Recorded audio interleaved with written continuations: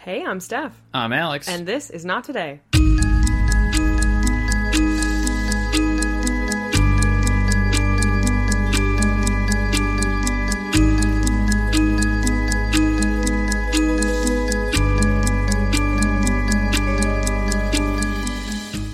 And we're live. Unknown number of takes later. This could be the first take. Or it could You'll be the never fifth. know. Who knows? It could be. How are you today? Fantastic. We had a little nap revival at Yeah. 8 p.m. You're pulling a me.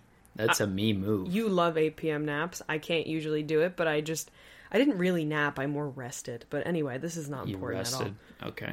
So you didn't totally copy me? Is that what you're trying to say? I'm original is what I'm trying to say. Thank you very much. Anyway, tell the people what the poll is for July, for what episodes that we may tell on the Patreon, depending on what the people say. Sure, yeah. I put the poll up a couple days ago. So option number 1 is, I titled Lost in the Rainforest. I don't know if we're actually going to call it that, but the description is, 2 close friends head for the Amazon rainforest and get lost in the jungle. They have to survive the dangers of the jungle and hold on to their sanity as they find their way home. Yeah. Number Wow. Well, I was going to say, this is, you hate the rainforest. Like, not its beauty, but the bugs. Oh, well, of course. And, like, the wildlife and the danger and, I've always said, you know. I don't want nature to touch me. If I'm choosing to touch nature, that's cool, but I don't want it to touch me. It's a very consensual. It requires consent. I have to give it, otherwise, not for me. Anyway, option number 2 is Ashley Reeves.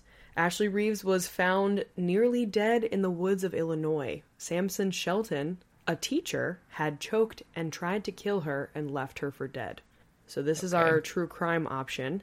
And then, yeah, that's extremely intense. And then number 3 is the Texas A&M University bonfire collapse, which the description is, at approximately 2:42 a.m. on November 18th, 1999, the annual Aggie bonfire at Texas A&M University collapsed during its construction, killing 12 people and injuring 27. So these are our options for July.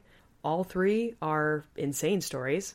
As of right now, the rainforest option is winning, so we'll see what happens. If you want to check that out or vote on them yourself, check out our Patreon. Anyway, we know this. We love it. Would you like to talk about the story this week? I would. Let's jump in. Okay. You mentioned that I don't like the rainforest, and that's very true, but I think it's just I'm scared of nature in general, and this has a lot of nature in it, so... Okay. And it's like the worst combination of things, too, because it starts with a plane, and then it becomes nature. Oh, this is the story that you put on the close friends list? It sure is. Okay, yeah, it's a combination of a bunch of your fears. We have the water. Yeah. We have a plane crash. Yeah. We have fish. Oh, yeah. We have terrifying uncertainty. Things. Yeah, a lot of stuff. A story arc. Correct. Love it. Let's get into it. Jim Hawley and Jens Lundy had always been very close friends for their entire lives. They saw each other more like brothers than they did friends. And they decided to ask their fathers to join them for a weekend fishing trip to Mexico. Jens had a pretty strained relationship with his father. He hadn't spoken to him in a couple of years, and it was strained, like I said. And Jim, right. And Jim also wanted to be closer with his father. So they decided that inviting their dads would be a good opportunity to hopefully have some bonding and maybe a turning point in their relationships. It had been 3 to 4 years since Jens had even seen his father, and they never really spoke on the phone either. They had definitely just drifted apart. And Jens said that when he called his father, Bill, he wasn't necessarily perceptive to the fact that he was looking for some father-son bonding time and was trying to work on their relationship. Bill was mostly just interested in the fact that he said that they were going to go fishing. He's like, oh, fishing? Cool. I'm a dad. And Jim... I'm going to go do dad things. I'm going to be a dad. I'm going to go fishing, of course. Jim had gotten off to a pretty good start with his dad, though, because, you know, Jens and Jim were setting up their little plane that they were going to all get on, and then Jim was going to fly it to Mexico, and then they were going to have their, like, little weekend fishing trip. So they're getting ready, and then their fathers pull up, and they, you know, each respectively go to their father and greet them. And kiss on the mouth, as you do with your father. But Jim was having a good start with his father. He was the pilot in this situation, and the men were going to fly Jim's small plane from Mesa, Arizona down to Laredo in Mexico for their fishing trip.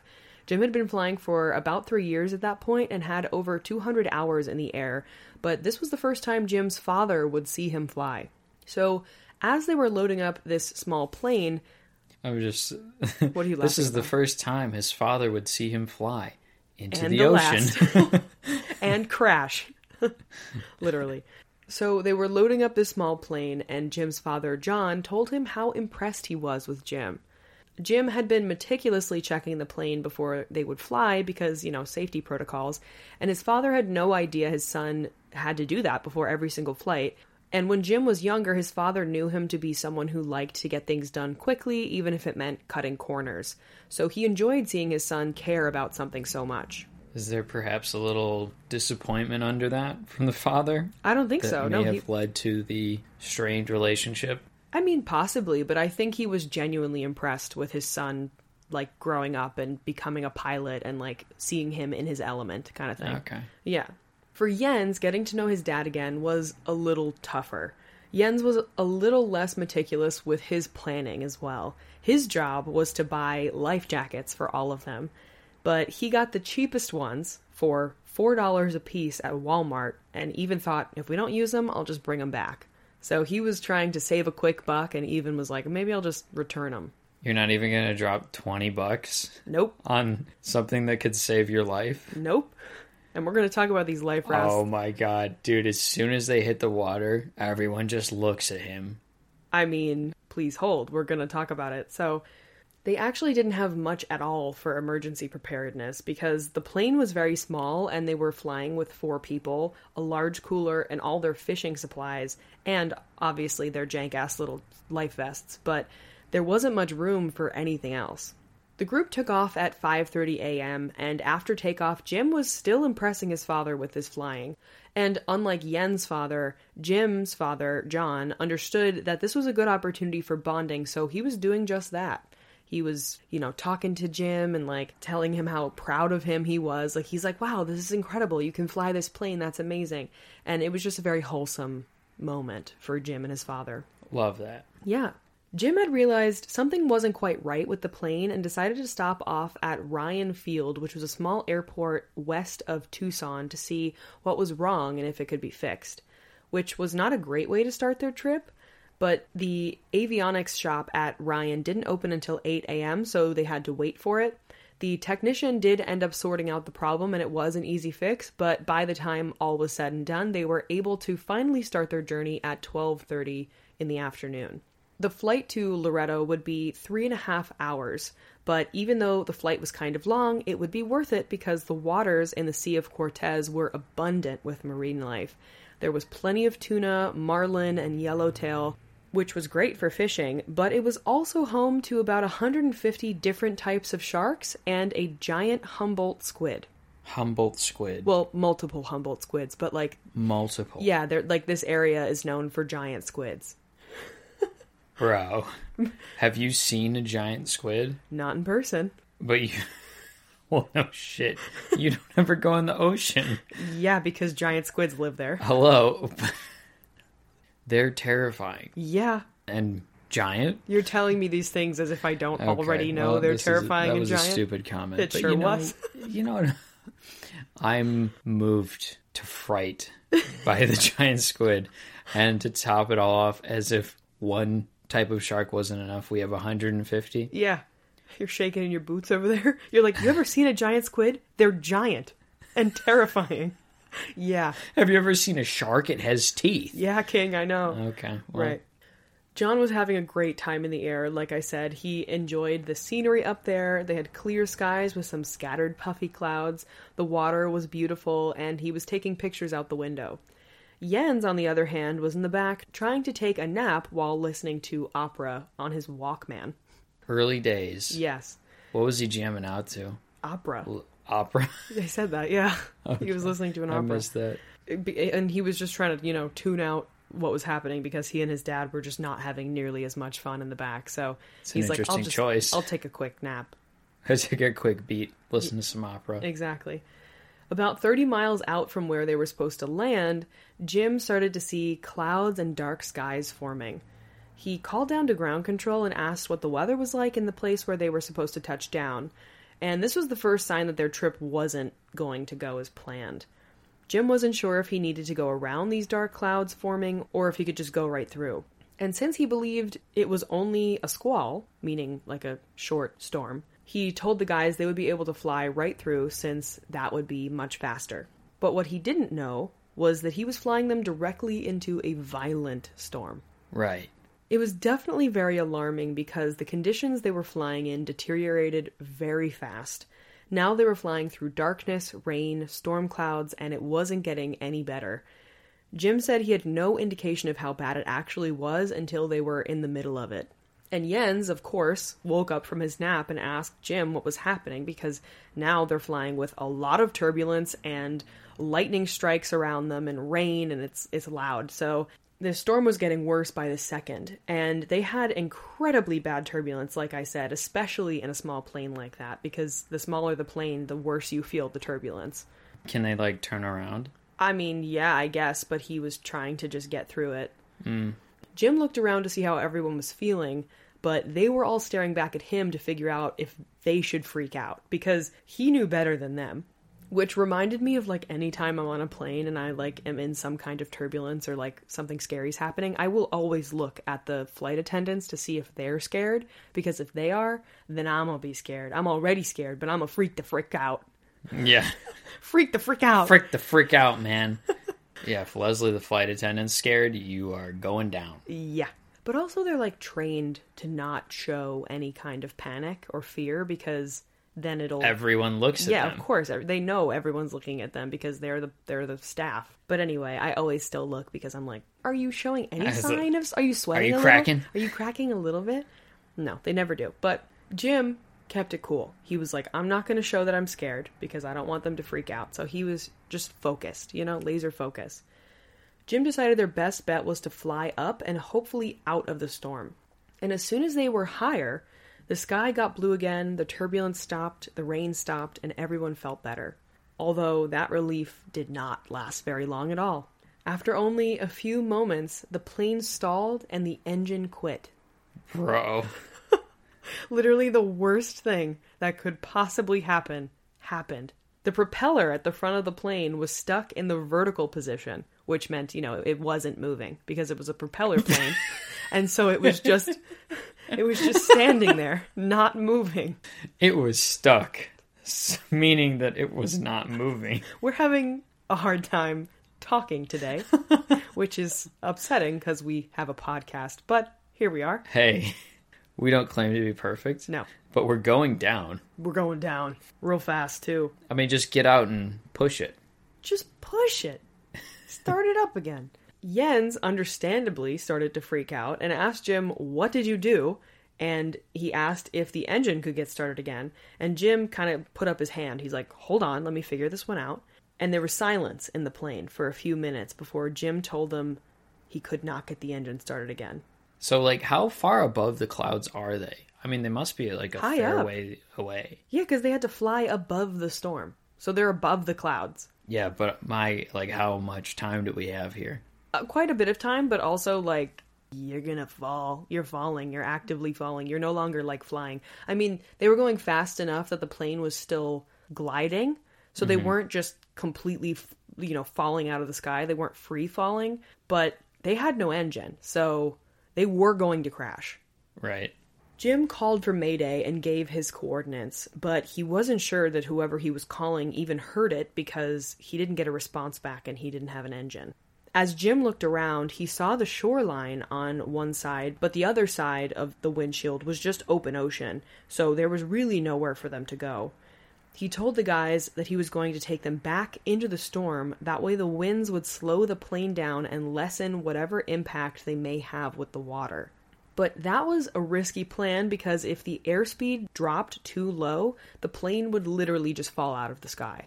So they needed to keep some level of speed, otherwise they were free-falling, they're done. Right.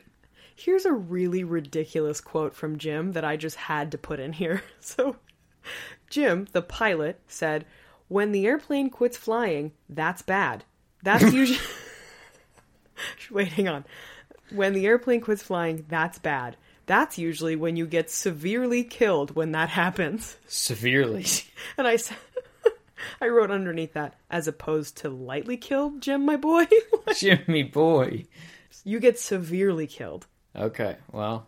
They knew that they were going to crash into the water, and as the plane got lower in the sky, they could see the waves, and they were really bad, because they would be crashing into the ocean that was in the middle of a bad storm. So it's kind of a double-edged sword, because he's like, I'm going to fly us into the storm to slow us down so that we don't have a killer impact, literally, but also we're going to land in the ocean in the middle of a storm. So once we get in the water, we're still kind of fucked if we don't just die upon impact. Not many good options. No.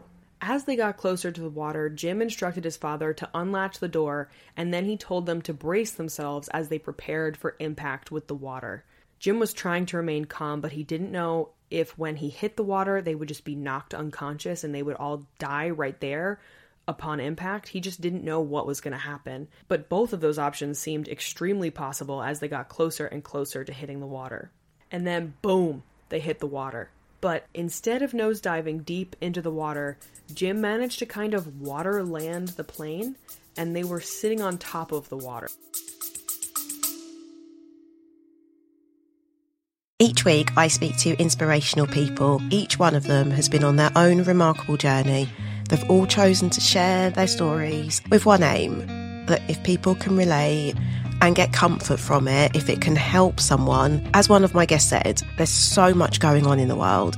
We should be focusing on helping one another and making each other better. Each one is a superhero, not because they have special powers, it's because in spite of what they've gone through, they keep on going. I find them remarkable. Please listen to Chataholic and hear their stories.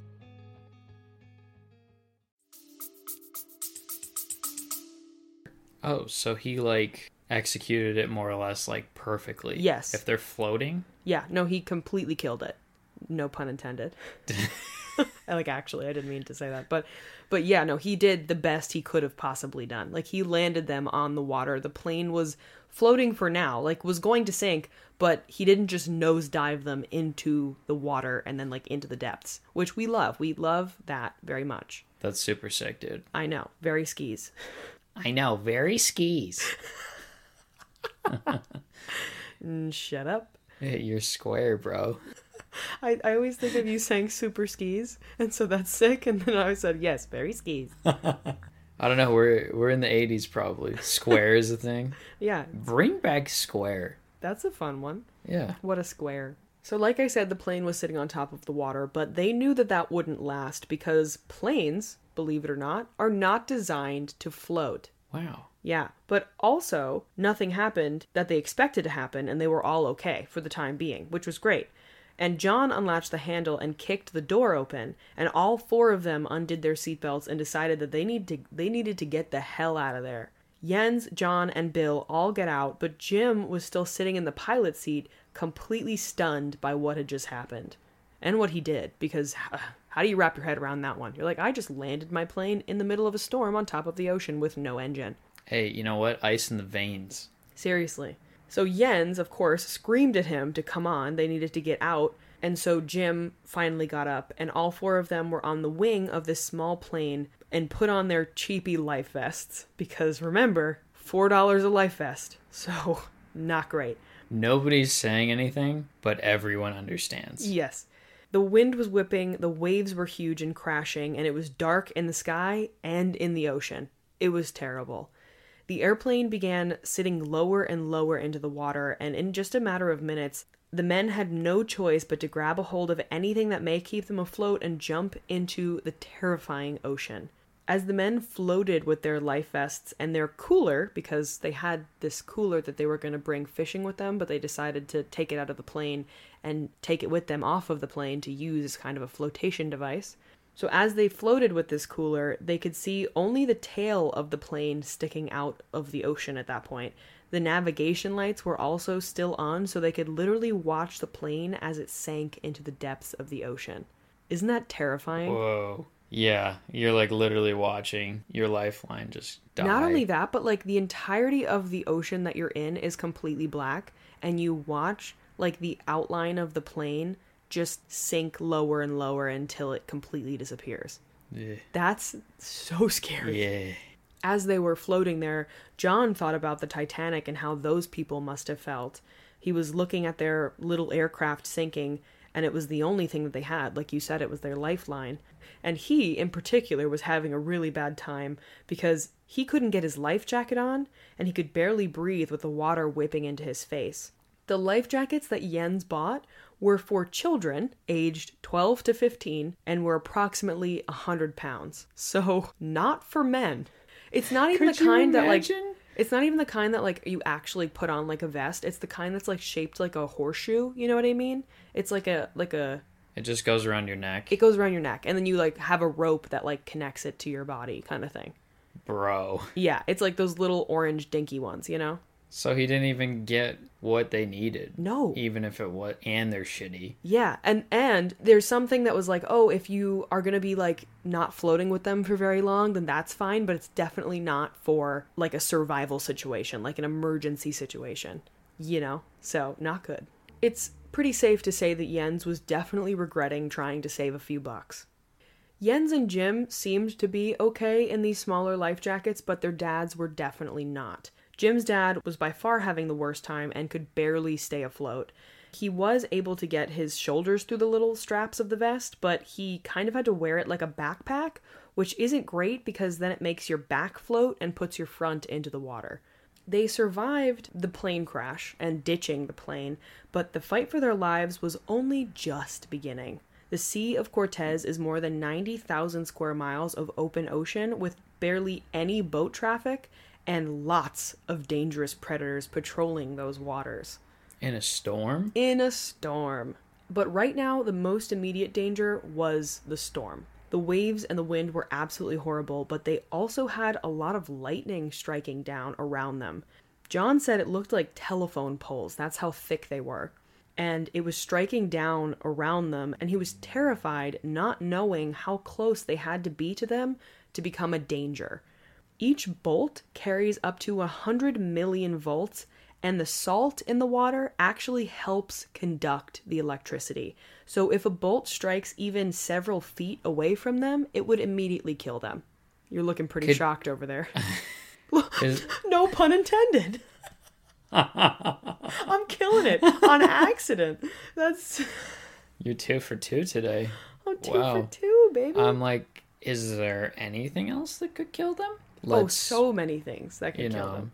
Besides the sharks, the squid, the lightning, the ocean, dehydration, hypothermia. Take your pick. Plane crash. The plane crash, right? Drowning. Is there another one you're about to? I think that's all of them. Okay, I think that's enough. But that's closer to death than I feel comfortable being. Who's comfortable coming anywhere near? That's the joke. I'm going to strangle you. That was the in joke. Your sleep. Don't. Shut up. No, don't do that. Jim was getting increasingly concerned for his father because John had been staring forward almost in a daze. At that point, it had been an hour since they got into the water, and their situation was becoming desperate. Until overhead, Jim heard the heavy sound of a helicopter in the distance. They opened their cooler and pulled out their yellow flippers to start waving them over their heads, because that was all they had. They didn't have a flare, they didn't have anything else other than these neon yellow swim fins. And that meant that Jim's mayday call had gotten through, which was great news. But as this helicopter started flying toward them, they then very quickly heard it flying away. Great. And quieter, which means that they didn't see them. It was dark, it was storming, and they knew that they weren't coming back. He couldn't believe that he didn't equip the plane with a flare. He's like, of all things that I could have used in this moment, I wish I had a flare. But, oops. At that point, it was getting to be late in the afternoon, and the thought of them surviving out there through the whole night was really terrifying. John was already losing his battle with the waves. He had swallowed so much salt water to the point where he became violently ill and started throwing it all back up. He was totally out of control. Jim was trying to comfort John through the waves, and even in that situation, John was trying to tell Jim to not feel guilty for getting them in the situation that they were in, because he was feeling a lot of guilt. Jim definitely felt like this was his fault, which it wasn't, really. I mean, the engine failed, so it's not like that's his fault, but I can understand why he was feeling guilty. He did fly him into the storm. Very true.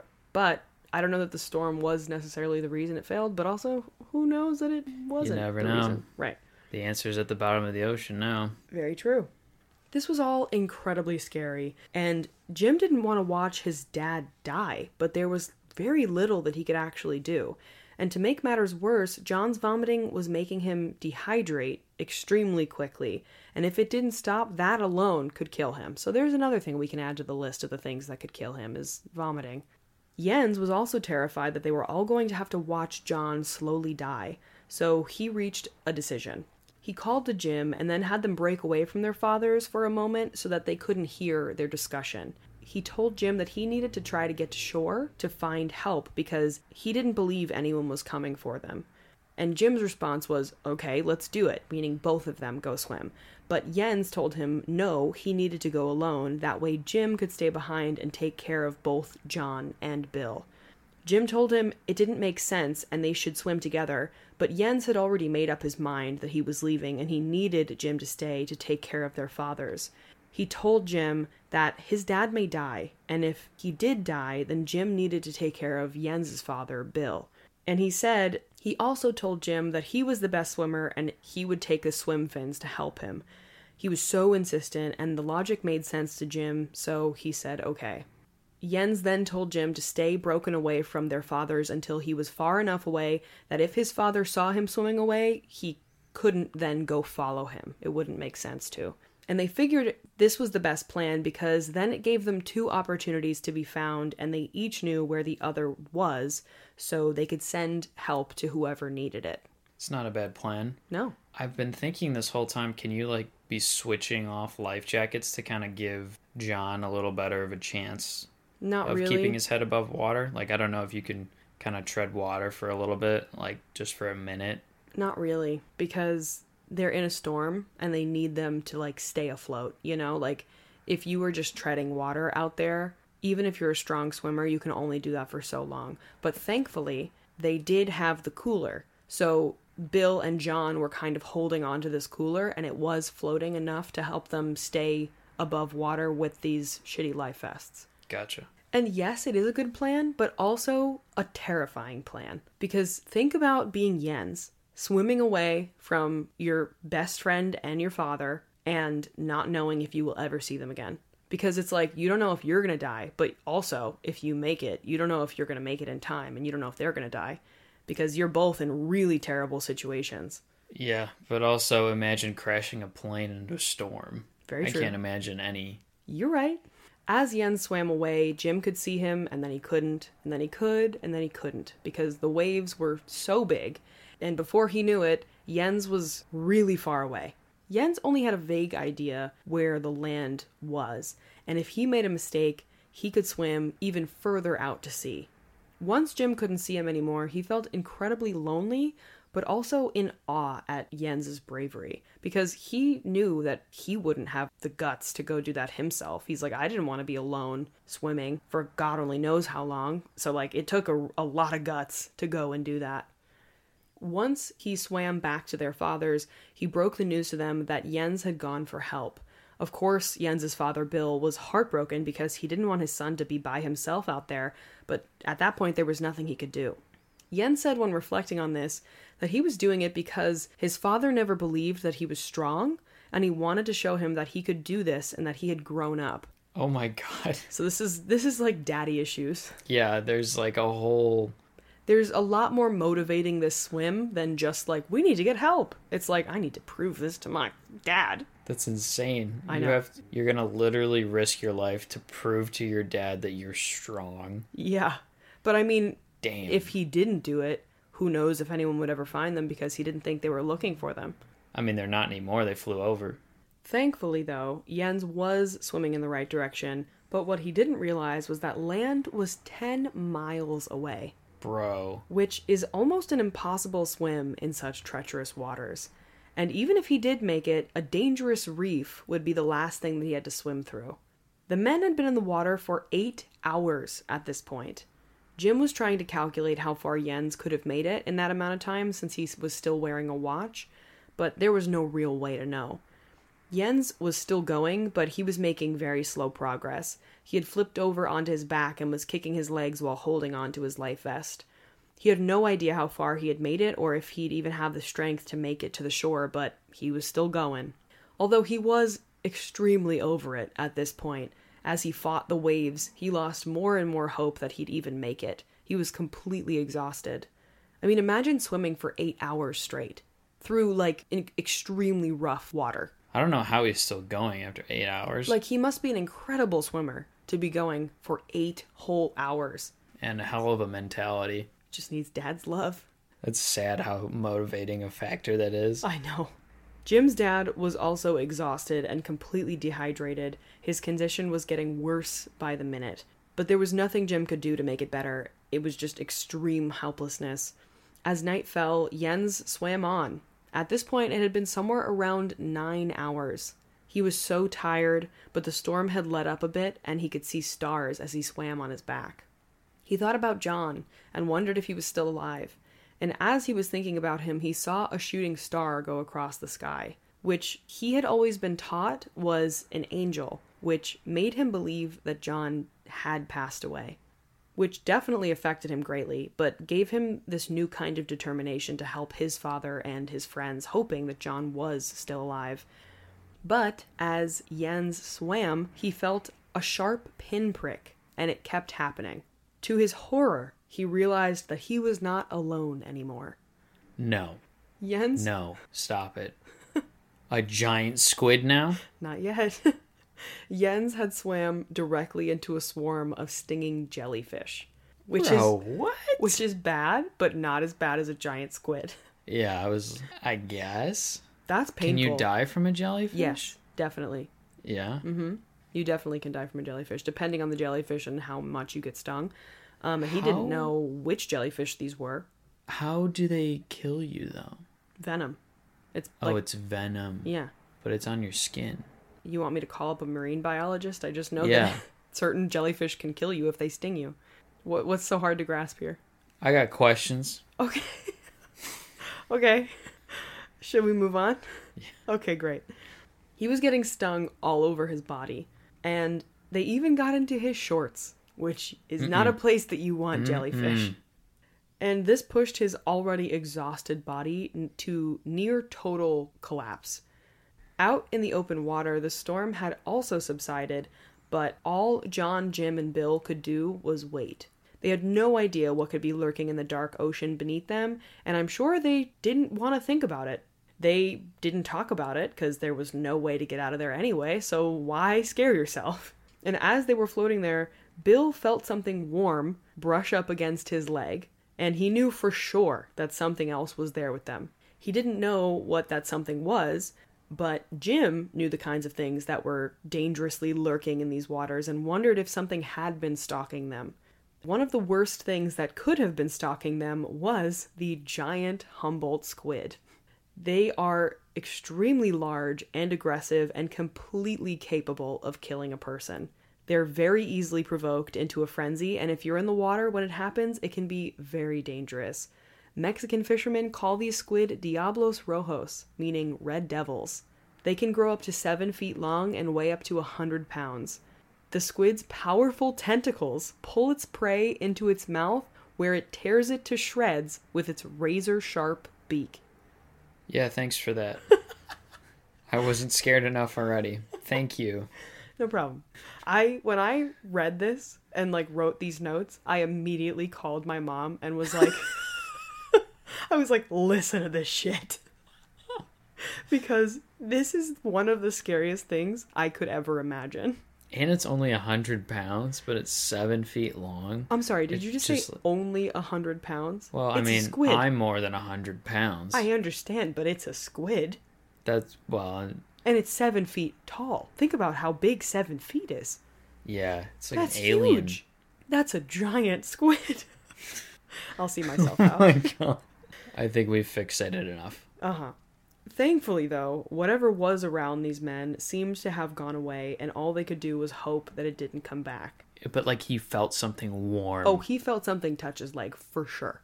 Like, swim past it. Yeah, no. So, through the night, they talked on and off with long periods of silence, and Jim recalled, quote, about 3 or 4 in the morning, I made a joke saying, anybody seen Jaws? But his dad said, let's not even talk about that, and that was the end of that subject. Damn it, that bombed, didn't it? I would probably drown Jim myself if he did that to me. Yeah, I'm like, what do you talk about? Not sharks. Literally anything but sharks. There's so many other things to talk about in this life. Why would you talk about sharks right then? You know, it was on the dome. He knew full well that there were 150 different species of sharks in those waters, and he was like, you ever seen Jaws? You like jazz? Like, are you dead? Are you dead? Well, I mean... They're about to be. Anyway, Jens, by that point, had been swimming for 10 whole hours. Poor Jens and his poor little legs. He was almost at his breaking point. But that's when he heard something. There was this noise that happened every few seconds, and he couldn't quite tell what it was. So he stopped swimming and tried to control his breathing to make as little sound as possible, to then listen to try to figure out what he was hearing. And that's when he realized that he was hearing waves breaking on something. And the closer he got, the louder it got. He still couldn't tell what he was swimming toward, but he knew that it was some kind of land. As he was swimming toward the sound, he smashed his knee onto something solid, and he hit into this rock really hard and cut his knee completely open, so now he was bleeding. He also could now see that this rock was completely covered in sea urchins, and they went right through his swim fins and into the bottoms of his feet, completely cutting up his feet. So now he was bleeding from his knee and the bottoms of his feet as he tried to stand on this rock. That was the first solid piece of ground he had stood on in like 12 hours. So he's like, I need to stand just for a minute, even if it means sea urchin in the foot. Yeah, this is bad news. This is badness. I didn't know they were that sharp. They go right through a fin. Sea urchins are horrifying. I don't like them. They're pointy. They're sticky pointy. I sense a theme with you. They're so scary looking. They're just spikes. They're made of spikes. They don't move though, babe. They're ugly. Don't patronize me. Babes. Babe, they don't move. Well, are you dead? Yes, they move. They're alive. I mean, not that fast. It's like being scared of a snail with a spike. I'm just picturing a snail with one single spike. And I'm like, what? Although Jens had some kind of relief standing on this rock, he also realized that he was still nowhere near dry land. And he also realized that if he was standing on that rock and he was still hearing the waves breaking on something, that meant that there were other rocks nearby. And if he continued forward, he would be swimming right into just a playground of rocks. Like there's no possible way he'd be able to swim through these rocks and not get torn to shreds. He had reached the reef that I mentioned earlier, full of dangerous tides and sharp rocks. And he knew that he had to get off this rock and swim back the way he came, because there was no way he'd be able to make it through. Which was very disheartening, because you never want to swim backward into the open ocean, but he had no choice. Back in the open sea, John had stopped vomiting, finally, and ironically, now Jim, who was the youngest and fittest of all of them, was in the most danger. He was feeling the first effects of hypothermia. It was somewhere around 3 a.m., and Jim hadn't slept in 24 hours. He was extremely tired and thirsty and hungry, and when Jim asked Bill and his father if they were cold, they told him no. But Jim couldn't stop shivering. He had to rest his head on his dad's shoulder and told him how sorry he was that he had gotten them into this mess. And John told him he did everything he could, and he landed the plane, and they were still alive because of him, which is a very wholesome moment. Also very true. Very true. All Jim wanted to do was get out of there and go home to his wife and his kid. He was trying to fight the cold by using more energy, but he had so little left he wondered how long his body could keep that up until it completely gave out. It had been over 12 hours since they had to ditch their plane, and all of them were losing hope that they would even make it through the night. The only glimmer of hope was Jens making it to shore, but they had no idea if he was even alive. Jens was still struggling to make his way through this reef, but finally, after 2 hours, he saw something off in the distance. As he swam further and further south, he not only saw land, but he also saw a light. It was a fire from a Mexican fisherman who had camped out on the beach. And he did make it to shore, but as he came out of the water, these two fishermen were understandably wary. Someone coming out of the water in the middle of the night seemed fishy. And that pun was intended. But for real, they thought that he was possibly a drug smuggler. Jens didn't speak enough Spanish, and these fishermen didn't speak any English, and he tried to tell them that his friends were still out there, but he realized pretty quickly that they weren't going anywhere that night. All he could do was sit on a rock with a blanket that they gave him and cry, because he felt like there was nothing he could do at that point. And also he was so exhausted. It had been 12 hours of nonstop swimming. Yeah. They also gave him tortillas and some water, which he greatly appreciated. Back in the open ocean, Jim's condition was deteriorating, and all they could do was hope that Jens had made it. And even though he had made it, any kind of help was still a very long way off. And now we're going to go into day 2. Dawn came. It had been 18 hours since the crash, and the sun did bring the men some kind of relief, but still they were in the middle of the ocean, so... Well, at least he won't die from hypothermia? Yeah, they were lucky. Gratitude.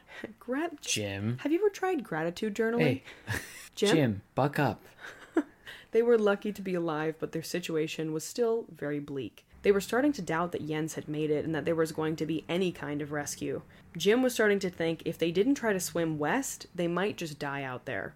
This whole time they'd been holding on to their cooler to stay afloat, but Jim told them they needed to make faster progress, and the only way they would do that is if they let go of the cooler and started swimming.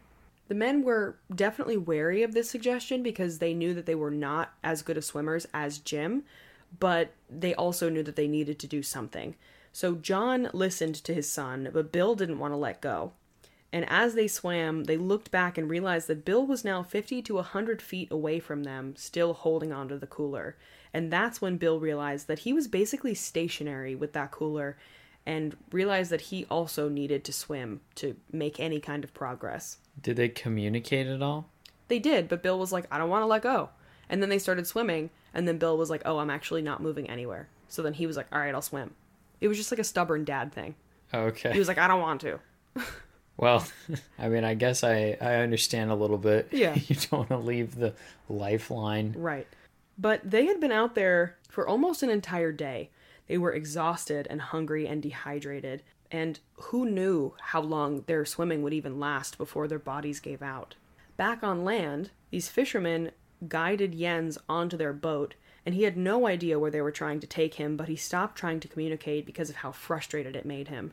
Instead of heading out to look for the others, they took him south. They traveled about a mile down the coast, stopping at a dilapidated abandoned house.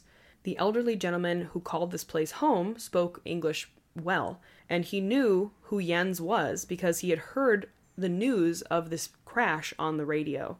The fishermen explained that they didn't have enough gas to get back into town, and that Jens would have to find his way back on his own to, notify the police.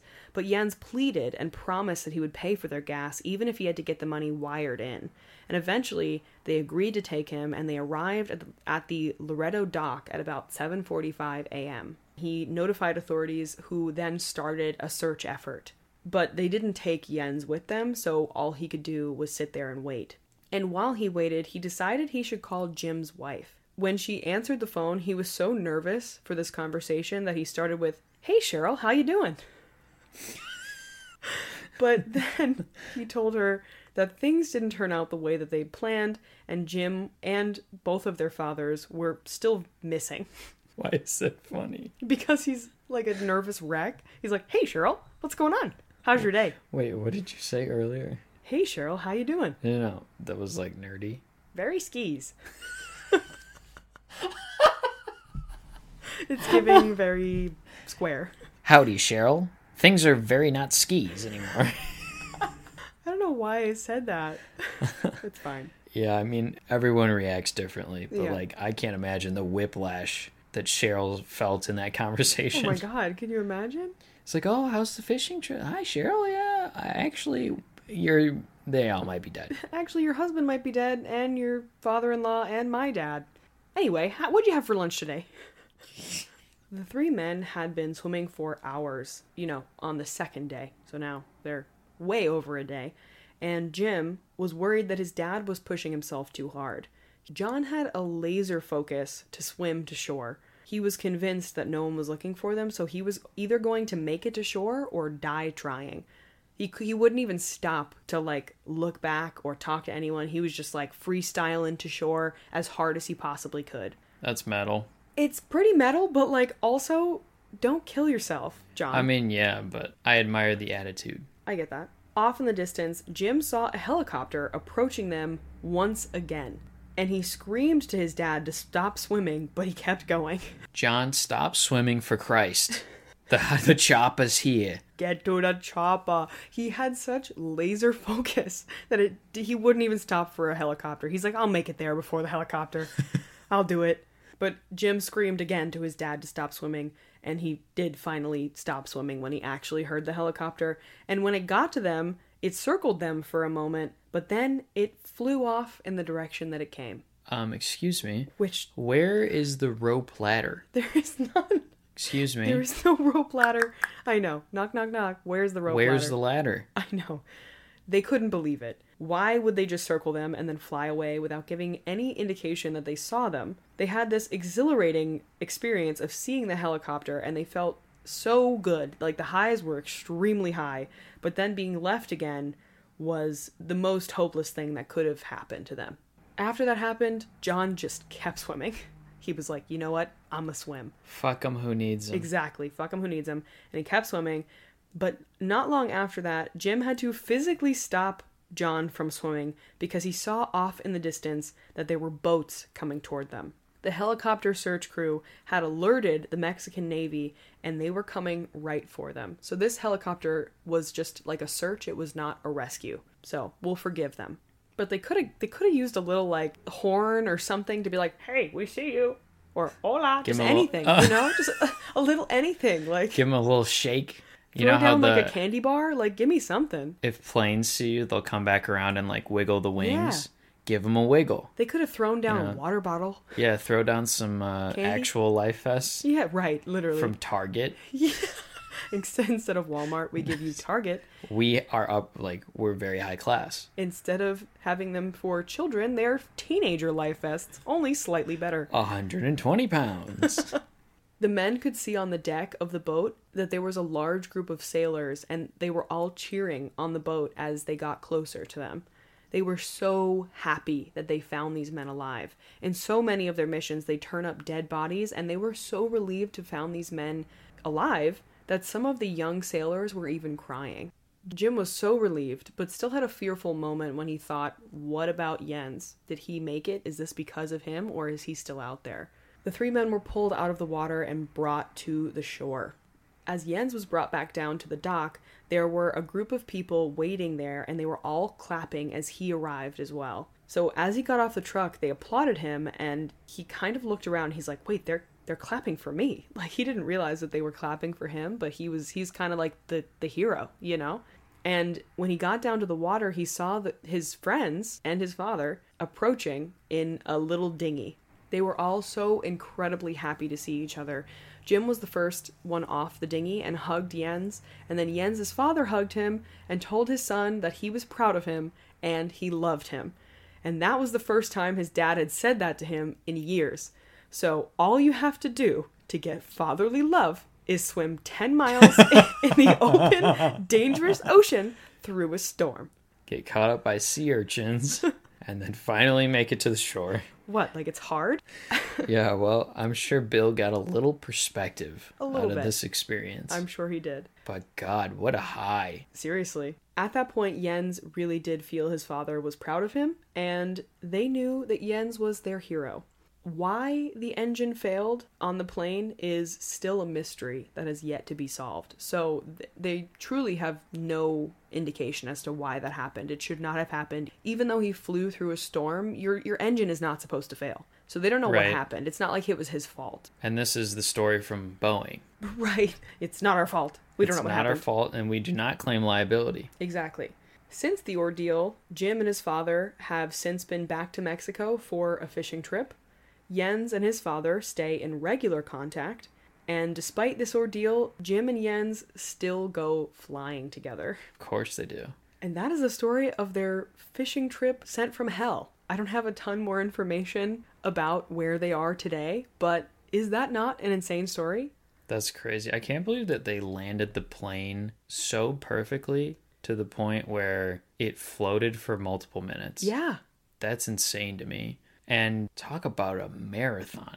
Seriously. 10 miles? 10 miles. Over 12 hours of swimming. Through a storm, yes. Yeah. I mean, they're lucky that they didn't get caught in a current. Yeah. Because then it just would have straight up been impossible. Right. We were just talking about that. That was our last Patreon episode.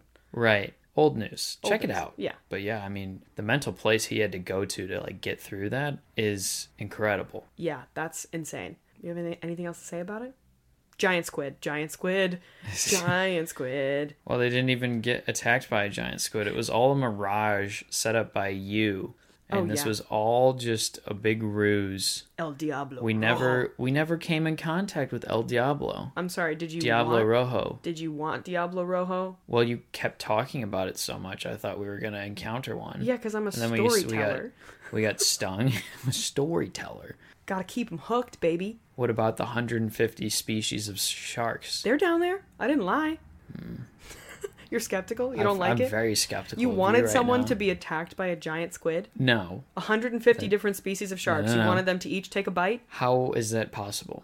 Anyway. Yeah, this is the hill I die on. What is your good thing? You go first, because I've not prepared one again. Fine. My good thing is that we went to this new wine bar, and it was very good because you just go up to the counter and you're like, I like this type of wine. And then the server is like, yes, I'll give you this random bottle that you can taste out of like the 300 bottles of wine that we have, which is extremely fun. And I enjoyed the shit out of it. So it was a good spot. It was really good. My good thing is the same night, but I don't know. We just had a really good hang. Yeah. A good conversation. Good friends, good food, good wine. Good vibes. Good vibes overall, dude.